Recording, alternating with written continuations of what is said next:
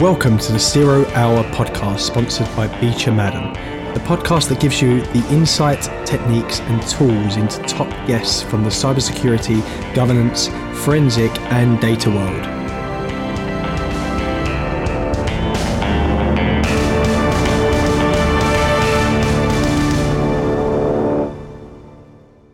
Welcome to the latest episode of the 0 Hour podcast, and your host today is Carla Reffold. We are joined by Adam Nygate, the founder of 418sec. Adam has taken the opportunity to work and live across Europe, Southeast Asia and Australia before returning to the UK to work in security within the government. After working at BJSS, he opted to start 418sec with the help of Cylon, the Cybersecurity accelerator. 418sec was designed to help secure the world's open source code. Hope you enjoy. Beecher Madden are recruiters for cybersecurity and corporate governance professionals. Leveraging our long-held relationships, industry knowledge, and data-driven approach, we help companies and candidates make better hiring decisions. So, Adam, thank you very much for coming on the podcast and talking to us as part of this series. I'm really excited to find out a little bit more about the journey. Brilliant. Thank you very much for having me. So let's start with you and your background. Where did you grow up? So London, funnily enough. I guess I lived in London till I was about 15, 16 years old.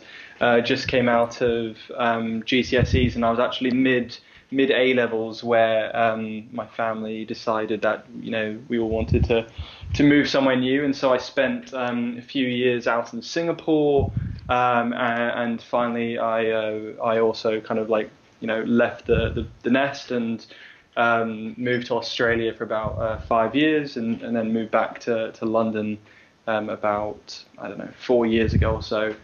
But yeah, I grew up here in London. So that was a really crucial time in your education to move. What did that do education-wise for you? Was it a problem or was it okay? Oh no, it was a big problem because I left the UK without having any AE levels, not even AS levels. So when I arrived in Singapore, trying to kind of identify a path that allowed me to continue on with my education was really, really difficult, especially because their system is really quite different from ours. So I tried to go down the normal education route, so finding a place that would allow me to either continue A levels or do something more international like the IB, but I couldn't. So I just decided to get on with it, get into the workforce, and I managed to find an Australian company who took me on as a software developer based upon kind of like my profile of like freelance stuff that I'd done before that, just simple PHP websites and that kind of stuff. And then eventually, after I had a few years of experience on my belt, that's when I applied for university and got in on what they call portfolio entry. So that's where just demonstrating talent through practical circumstance rather than getting in through an academic track record. I would assume that's built some resilience into you, though. Resilience, how so? Just personal resilience. If you've got to totally pivot on what you wanted to do education-wise. Definitely. Yeah. So always have kept me on my toes. Looking. What's the kind of alternate way into things, and I guess that kind of helps with the whole like hacker mindset and all that kind of stuff. Because I'm always looking, for loopholes and non-conventional means of getting things done. So when did you first hear about security? Security. From a defensive standpoint, I don't know, probably when I was about 18, 19, probably a few years into that company, because I was, looking for, what should I do for my degree? What should I look to develop as a career? And started hearing more about information security, cybersecurity, examining the courses that are available to teach in this type of domain, but kind of like from the reverse perspective, from a hacking perspective, I was actually quite aware of it since I was very young, having spent a bit of my youth kind of getting in trouble with police over some of the not so legal areas of security. If you're getting that sort of attention, you must have been relatively good at it. Well, I don't know. I think my parents would say the opposite. But no, at the time, I think I was ahead of the curve in the early days. But I think it was just because I was, so exposed to, computers, the internet, technology from a very young age. And you wonder how these things work and what you can make them do. You pick up, basic programming languages, and you just start experimenting. And I guess it kind of just, the snowball started rolling from there. So did that exposure come from your parents? Yeah. My dad, he claims a lot of responsibility here because he, is always like, oh, I bought you boys your first computer when you were, 7 years old or whatever, dial up on an old Macintosh and all this type of stuff. But yeah, he's quite proud of where all myself and my siblings have got to because we're all quite techies and working with quite low-level things. So how did you come up with the idea for your company? So when I returned from Australia, so that was about 4 years ago roughly, I started working at the Cabinet Office, a part of it called GDS, the Government Digital Service, and I was actually leading a security architecture team there. And during my time there, as with many organizations, they have security incidents, and a few of these were linked to open source vulnerabilities. Some being kind of intentional, so that's where like a hacker has placed like a backdoor into a open source component, which has then been exploited to get into your systems, or unintentional stuff. So that's where there's just been a logical issue, or some unmaintained, untidy code, which has let somebody do something nefarious, and so that was going on there, and my boss one day came to me, Adam, how can we solve this problem? And that's when I started looking into it, and I kind of realized that although there are some tools out there that try to address this problem, they address it quite poorly. And so, I don't know, it didn't really sit right with me, and so I kind of left it on my back burner for about a year and a half, and then one day I kind of had a light bulb moment. I was actually working in a consultancy at the time, and I was talking to one of my clients, and they were saying how they kind of addressed this problem. And what they did is they created effectively a committee within their organization that reviewed every single piece of open source code that came into the that was requested to be used by their developers. And then if it was approved, it was added to like this walled garden, this assured list of open source code for the organization. But this whole process takes a long time, weeks if not months. So developers are waiting weeks if not months for this to be A-okayed. And also these organizations are spending a lot of time, a lot of money on really quite important people like lead developers, technical architects, who are then not doing their normal day-to-day job of developing features and functions for their end users, but instead are sat there reviewing open source code.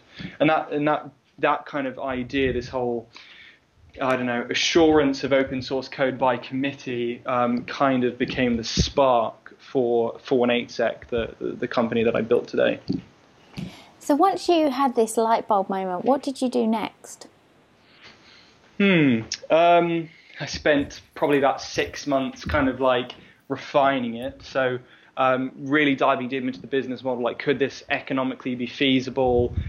Does the technology work? Like could we technically implement it using available tech suites and all that kind of stuff?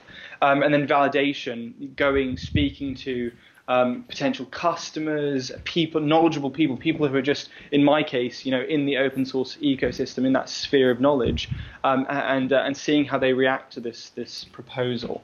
I did that for about 6 months, and then once I kind of got to a sufficient point, I was just like, okay, time to actually build something. And so I spent about a weekend or a long weekend writing our initial proof of concept, and tested it. It worked beautifully, and after that, I kind of decided that I want to go on full time on it, and and that's the journey we started about 9 months ago now.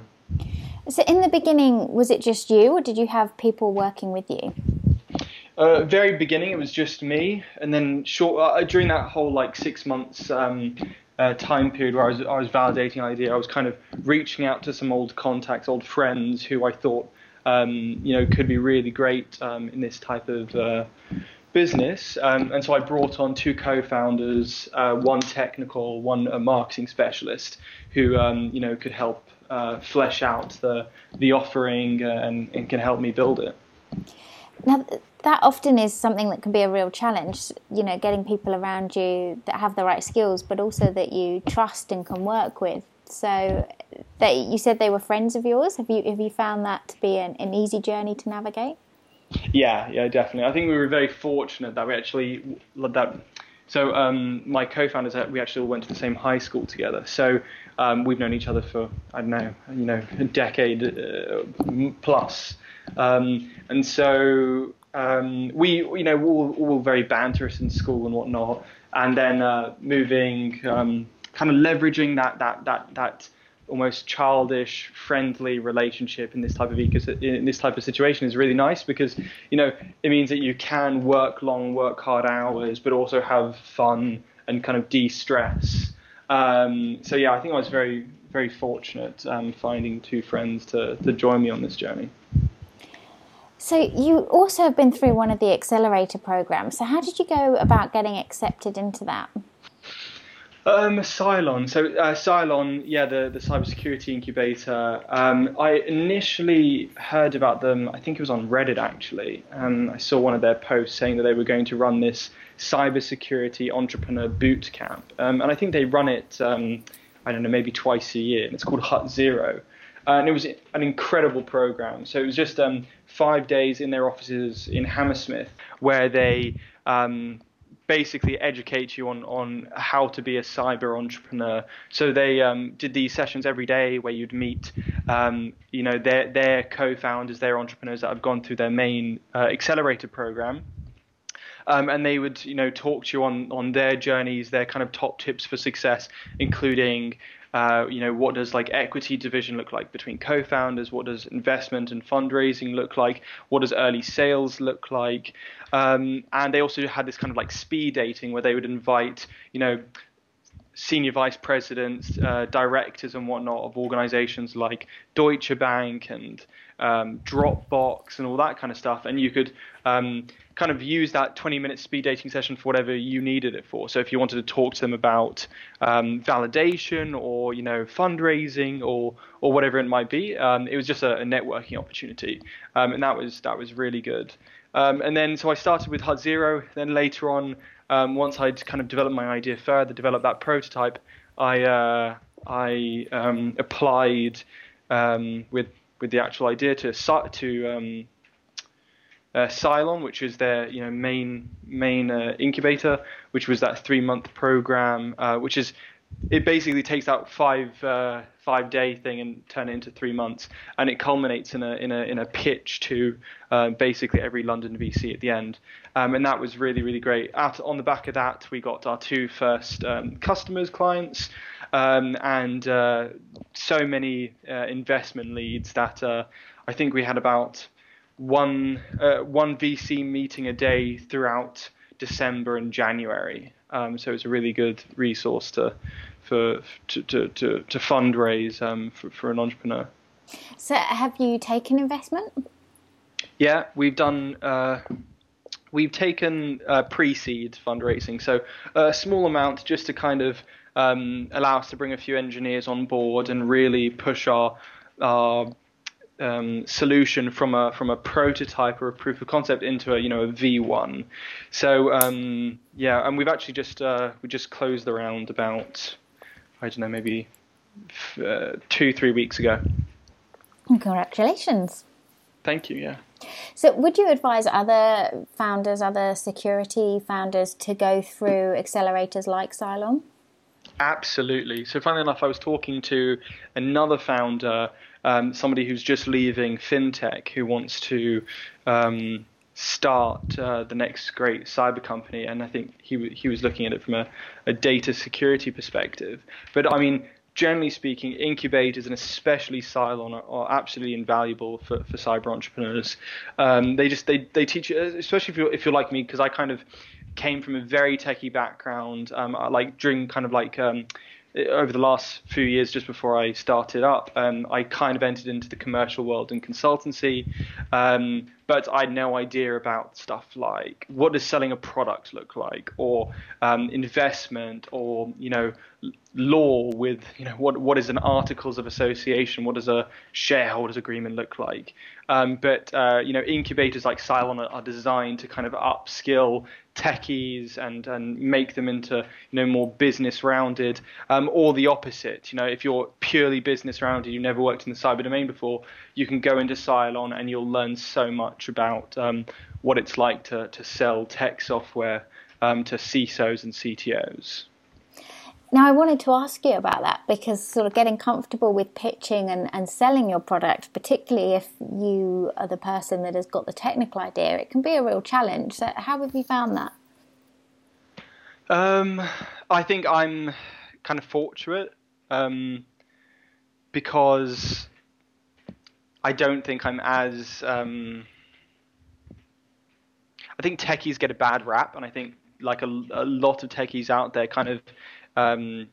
if they try to talk to people, they may utilize too much technical language, and it can be kind of like overwhelming for people who aren't techie. But I think I was very fortunate to not have that. So I think that I could quite well describe my business, my product, to non-cyber people and non-techies quite easily. But pitching is a whole thing entirely, because it's very different for when you're discussing your business to 2 people, 3 people, versus a room of like 150 VCs, and the nerves get to you, and you're looking into the crowd and you're seeing all these faces stare at you. And one of the most difficult things is, at least for us, is a lot of people, they memorize those pitches, and whether it be 3 minutes or 5 minutes, it's like quite a lot to memorize, especially if you only gave yourself a few weeks to do so. I remember that before we pitched at Cylon, we actually got invited to pitch at Tech Invest, which is run by the Mayor of London. It picked the kind of the best the 10 best cyber startups in London to pitch to the UK's British Angels Association, and I remember that the week before, or week to 10 days before the pitch, I met with the MD of the UK BAA to kind of do a demo pitch.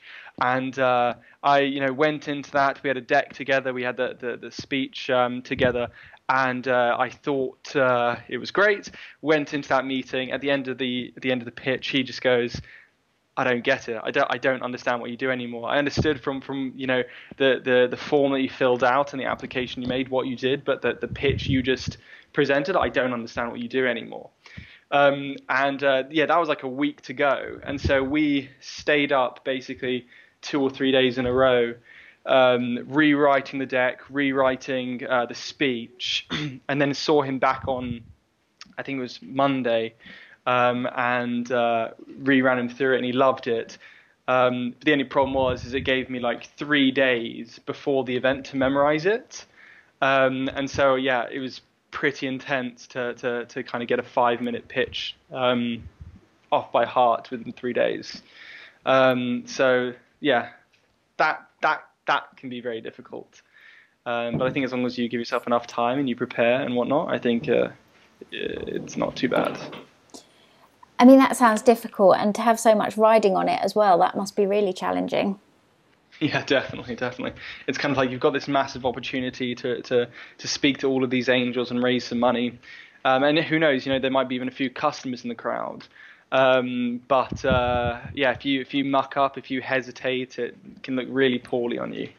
And also from a kind of like not even from the audience's perspective, but even for yourself, if like, you know, as you're reading it, if you hesitate, if you stumble, that can like completely throw you off your game, and then you don't know how to re-get back into the speech, and you know what, some people can, I don't know, have a panic attack or something. So I think definitely taking time to kind of prepare for public speaking is really, really important for entrepreneurs, especially like founders. You know, willing to talk on stage, because on the basis that your startup's going to work, you know, you're not just going to be pitching to VCs, you're also going to be pitching to your employees, and all, you know, whole other set of like stakeholders. So it's really important for people to be, you know, on the game when it comes to public speaking. And again, just tying that back, so yeah, Cylon, incredible at that. I remember one of the things they did is they actually brought in a public speaking coach to come talk to us and to kind of do exercises with regards to our voice and the way we speak, which was really great. Wow, it certainly sounds like it was worth the time. Yeah. Now, risk from open source code isn't something that gets a lot of attention in the cybersecurity space. So why do you think that is?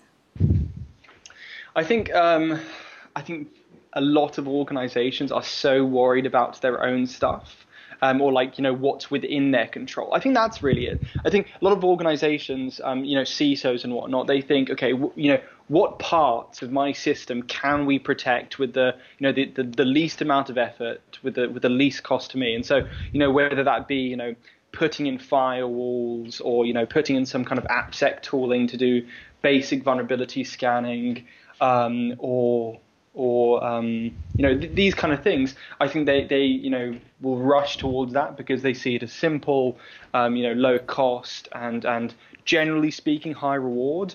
You know, the most attacks out there today are kind of like, you know, wide attacks where they're just bots crawling over the internet and they just try to attack every single IP address. And the second they see, you know, SSH open on a port, it just goes in, and we'll try to brute force it, whatnot.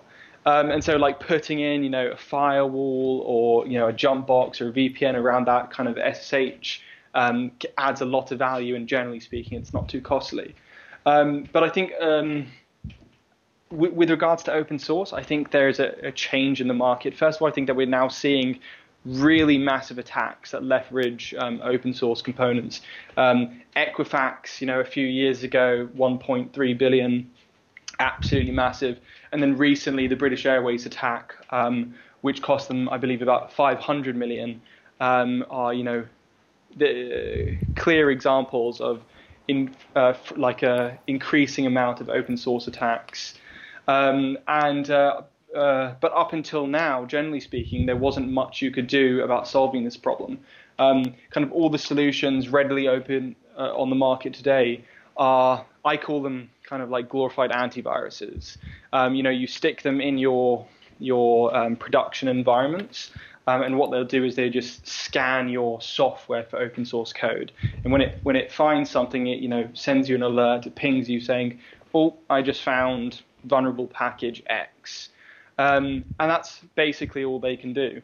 Whereas the solution that we bring to market is like the fully managed and assured kind of end-to-end open source supply chain, where when an issue is discovered, 418sec is responsible for developing and delivering to you the security fix. So we'll actually, you know, engineer those security fixes on a code level and then send them to our customers. Do you think that people understand the risk that kind of that code can cause to a business?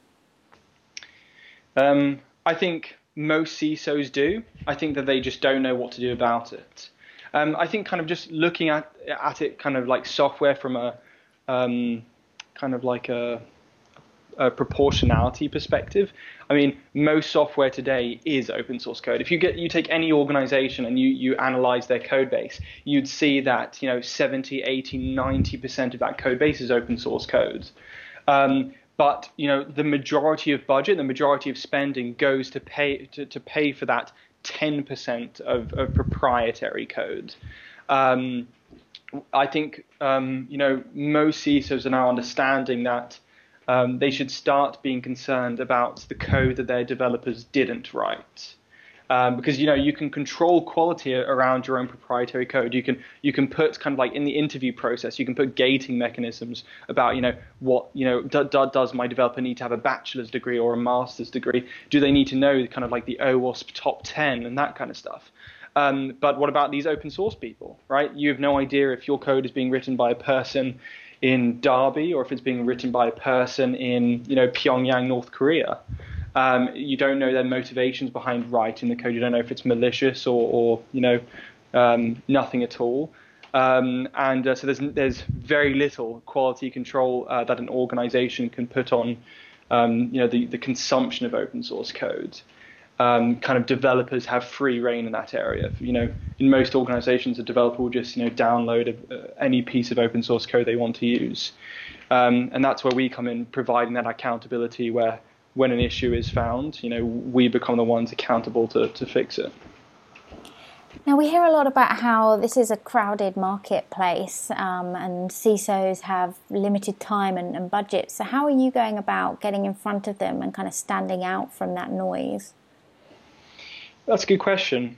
I think it's a really tough one to kind of create a unique way that you can get your services and solutions in front of CISOs and CTOs. I think that the kind of the cold calling days are over. I think that anybody who tries to cold call, cold email, send LinkedIn messages, I think that there is no way that's going to be scalable and there is no way that's going to be effective. I think that conferences are really, really good, really, really valuable. A lot of CISOs, a lot of risk owners and whatnot will go to conferences to check out the latest services and solutions. But for us specifically, we kind of have a unique offering. So we actually have a free tier. So what we do is we give our kind of base technology away for free, which just will analyze open source security issues in companies for free, and then utilizing that data, we explain why our service is valuable. If an organization utilizes our free platform and it says to them, they've got over 100 security vulnerabilities and all of them are high of at least high risk, that becomes a really good way for CISOs to not just understand the value behind our offering, but also to leverage that data to then go to their CEO or their CFO, whomever approves the budget, and to fight for additional budget. I think that's really important that entrepreneurs realize that you're not just selling your offering to the CTO or the CISO or whomever the buyer is. You're basically selling a business case to that person so they can then leverage that business case to get additional budget from whomever their boss is. Because I think that's kind of like a sales philosophy that a lot of people don't realize. They kind of just think about, we're selling this, dashboard and it's going to be 10 quid a month and you're selling it to like a lead developer or whatnot. But the lead developer, generally speaking, isn't the one who can approve the budget. It's whomever, their line manager is. So giving them the content, the information to be able to go to ask for that budget is great. Because first, whatever is valuable to that person, they're getting the value out of it. But then kind of on a side piece, they're also able to, whomever you're kind of selling this technology to, they're able to say, they increase their budget. They're able to put on their CV that, they took their budget from being £100,000 annually to £500,000 by leveraging business cases like yours. And so I think that's important. That's the kind of stuff that we use to get our offering across to customers. I think that's a really good point, because decisions are rarely made by one person. You might have to convince several people who are coming from different business areas. Exactly. And I think that's only more pertinent in cyber because, although people believe that, if you're selling, I don't know, a file or whatever it might be, that you're selling it to the CISO or, somebody like that in an organization. You're not. You're also going to be selling it to the CTO, because they're likely going to be the ones to have to implement it or to have to maintain it, all of that kind of stuff. And then you've got the budget holder, the CFO, the COO, the CEO, whomever it might be, depending upon what the value of the service is, who may have to sign off on that. So yeah, creating well-rounded business cases which meet the needs of many individuals, I think, is very important. And then identifying kind of champions in that organization who will fight for that business case is how you get kind of deals closed. Now, how have you seen security change since you started in the industry? I think there was very little security in place when I started. I also think kind of security was a lot more basic. People, generally speaking, only kind of worried about the perimeter, so WAFs, firewalls, network security tooling.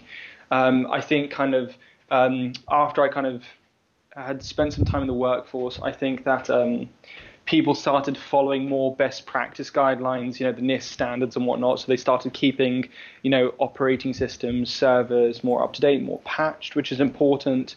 And I think with the whole migration for most companies, most enterprises to like DevOps and DevSecOps, I think we're now seeing that defense in depth really come to fruition, where you're actually getting security involved in that development process. With kind of policy security rules being applied to, code and trying to improve that security on the application layer, which I think is a really stark difference from, when I started, where when you talked about security, they were like, okay, let's just put a WAF plugin in front of the IIS server, and the WAF plugin will either, filter everything out, or it will just block the requests.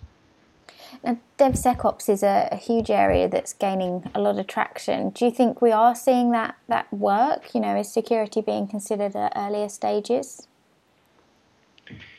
I think companies who do DevSecOps right, sure. But I think DevSecOps is really quite difficult to do correct. I think you need to have a really mature engineering and security capability in an organization to really get DevSecOps right.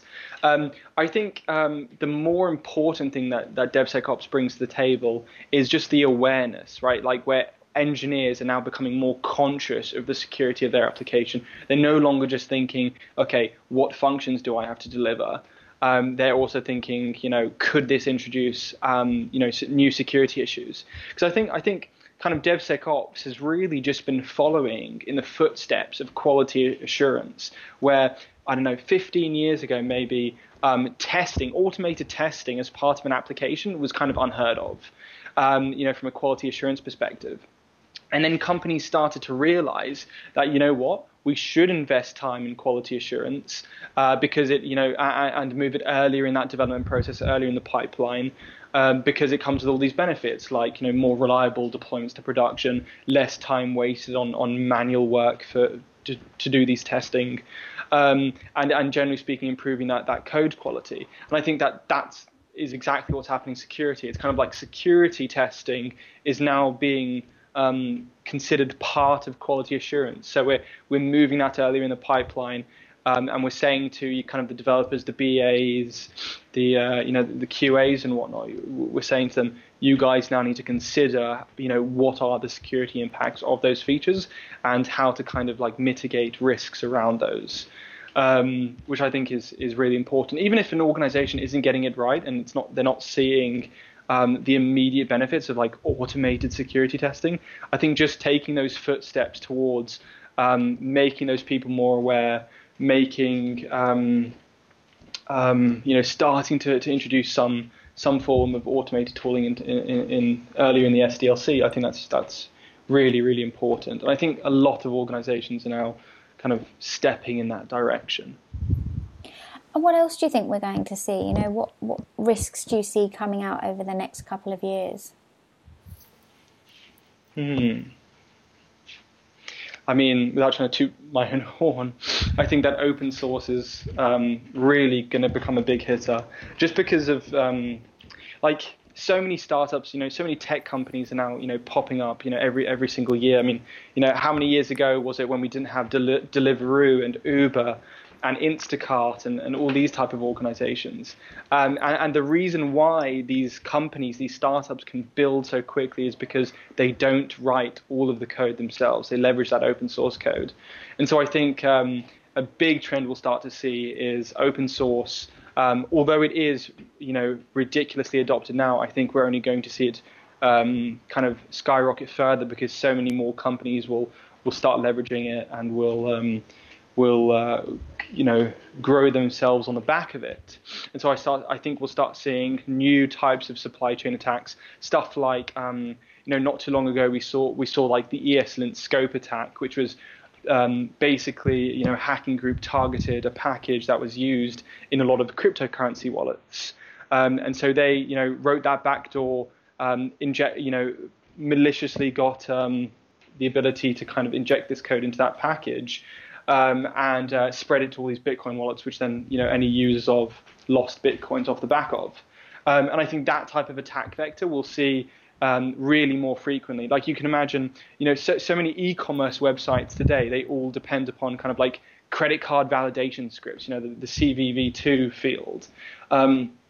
And there's not that many open source packages that do that kind of analysis because it's quite basic. It's quite an easy algorithm. And so people just download, the package off the internet. And you can imagine if somebody managed to introduce some malicious code into that, how much data exfiltration they'll be able to achieve, because every credit card form on the planet basically uses it. So I think we'll see a lot of stuff there. I think because we're starting to adopt more machine learning models and stuff in the kind of AI space, I think we'll start to see a lot more kind of innovative attacks there. Not 2 years ago, I think I was listening to one of the professors from the University of Warwick who was talking about some attacks that he had seen against machine learning models, including stuff like an ability to kind of exfiltrate the logic of the model without the server realizing. And that's a pretty complicated attack vector, but it can be extremely damaging once it's achieved. So, for example, insurers, right? Insurers use machine learning models to determine, who should get a loan, who shouldn't get a loan, right? And what the quote on your car insurance is. If an attacker was able to exfiltrate that machine learning model, kind of figure out how to push its buttons to make it act weirdly, then they could trick it into giving loans to people who shouldn't be receiving loans, or into giving car insurance quotes for £1 instead of £1,000. I think that there's going to be a lot of interesting stuff in the machine learning and AI space. Yeah, I think you're right. And if companies are getting hit with their budgets, if we're going into a time where the economy is going to be difficult, we're probably going to see more companies leveraging open source code as well to reduce cost. Definitely, exactly. It is interesting though, because I was speaking to a VC the other day, and they were saying how they believe that cyber may be one of the least affected startups or industry spaces from a budget perspective, and that's because in this particular crisis we're only seeing digital usage increase because of COVID. Like people more so remote, working from home or remote working, and people are using more digital services to interact with whatever they need to do, and so a lot of VCs are predicting that cyber might be one of the more resilient spaces right now. From a budgetary perspective, but I guess only time will tell. Yes, I guess so. And with all these new threats coming out, how do you make sure that you stay on top of learning and staying up to date? I guess I read a lot. So certain platforms like Y Combinator's Hacker News I find quite valuable. They normally talk about kind of the more bleeding edge security threats or discoveries, but I try to stay away from the books. I think that books on infosec, maybe not from a kind of a risk and a governance perspective, but from a categories of attacks. I think they become outdated too quickly.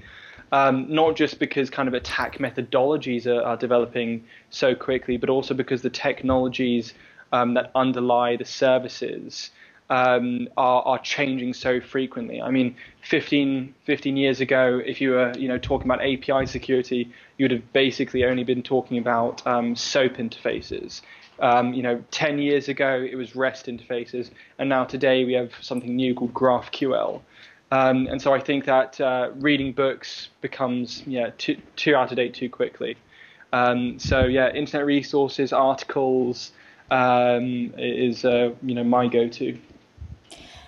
And what advice would you give to somebody who's thinking of coming into the industry? So my controversial opinion here is I would say stay away from the cyber specific courses. I think that if you're wanting to get into kind of the risk and governance space, then stuff like CISP and CISM are really valuable. But for anybody who wants to become like a pen tester, a security analyst, security engineer, I think that there are certainly more valuable certifications than stuff like the OSCP, because if you do like I think that in most companies now, because of like kind of we're kind of in the era of digital transformation, the adoption of the cloud and whatnot. I think doing your learning on stuff like AWS or on Azure or Google's cloud platform, kind of get a basic understanding of what networking looks like in these domains, and then kind of like look to move on from that. Even leveraging platforms like YouTube for stuff like pen testing tutorials, I think is really, really valuable. But whereas like, I don't know, I guess like again, 10 to 20 years ago, the kind of like the benchmark of if you want to get into this industry was stuff like taking like the CCNA. But I think that classical networking is now quite outdated. I think most organizations are looking to more so leverage the cloud. In the cloud, the kind of the networking domain is really quite different. You're no longer dealing with routers and switches and gateways. You're dealing with VPCs and security groups and that kind of stuff. Big believer in taking kind of practical certifications for cloud vendors. Leveraging kind of YouTube, Udemy, those kind of institutions who deliver really great value but for a really great price. But I'm kind of skeptical on the industry certifications, especially stuff like by ISC squared, just because really quite expensive. You can get that kind of that instruction elsewhere for cheaper, and their kind of whole policy of making you get credits each year so you can renew your certification. I find that quite, I don't know, cheeky. I've already paid a few £1,000s or whatever it might be to become, a certified ethical hacker or whatever. But now I have to pay more each year to keep that certification. Well, I think that is a really good point, because a lot of these cost a lot of money and people don't always know where to start. So having some free or lower cost resources can be really helpful, particularly if you're beginning. Yeah, definitely. Exactly. Now, we end each podcast with 10 quick-fire questions, so you need to just answer as quickly as you can. Sure. So, what turns you on professionally? Ambition, passion, and absolutely, dedication to get the job done, no matter, whatever it costs, whatever it means. What turns you off professionally?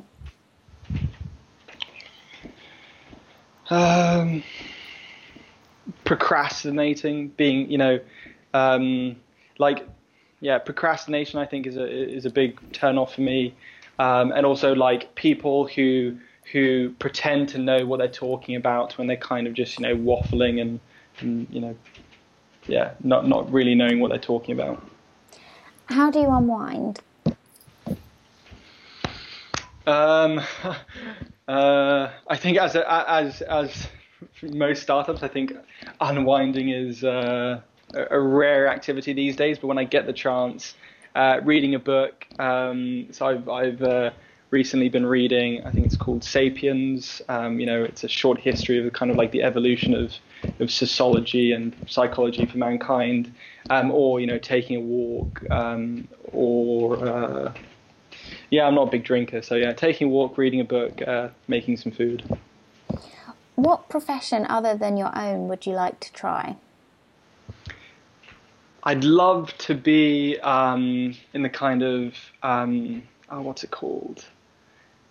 Like agri-tech space. I'd love to work for a startup or in a startup, in vertical farming or hydroponics or any of that kind of stuff to kind of, take agriculture and make it more efficient. I think they're doing some really cool work, and I'd love to be part of it.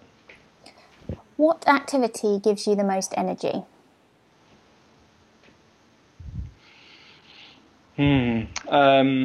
Finally, I don't know, activity, mental activity. So finally figuring out a solution to a really hard problem gives me a real burst of energy. I remember sometimes I'll lay in bed at I don't know what time and be dwelling on a problem. All of a sudden, have that moment of clarity. I figured it out, and I'll either note it down in a journal on the bedside, or I'll get up and go to the computer and write some pseudocode or something. Who is your biggest inspiration? Biggest inspiration? Richard Branson, I think. I think although he kind of gets some flack with regards to Virgin and some of its earlier years, I think that he's done a lot of really great good in the UK and for entrepreneurs in general. And so, if I could be like him one day, I'd love him. Him or Elon Musk, either of them, big inspiration. If you had to present a speech right now, what one word would be its subject? Community. You are at your best when you're doing what? Talking to people. If today was the last day of your life, what one lesson would you impart? Just do it. And if heaven exists, what would you like to hear God say as the reason he is letting you through the gates?